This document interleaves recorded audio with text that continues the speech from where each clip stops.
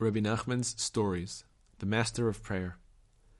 Another faction maintained that the person best qualified to be king was one who had a great abundance of food, but who did not eat the food of ordinary people, but highly refined food, such as milk, which does not make the mind too physical.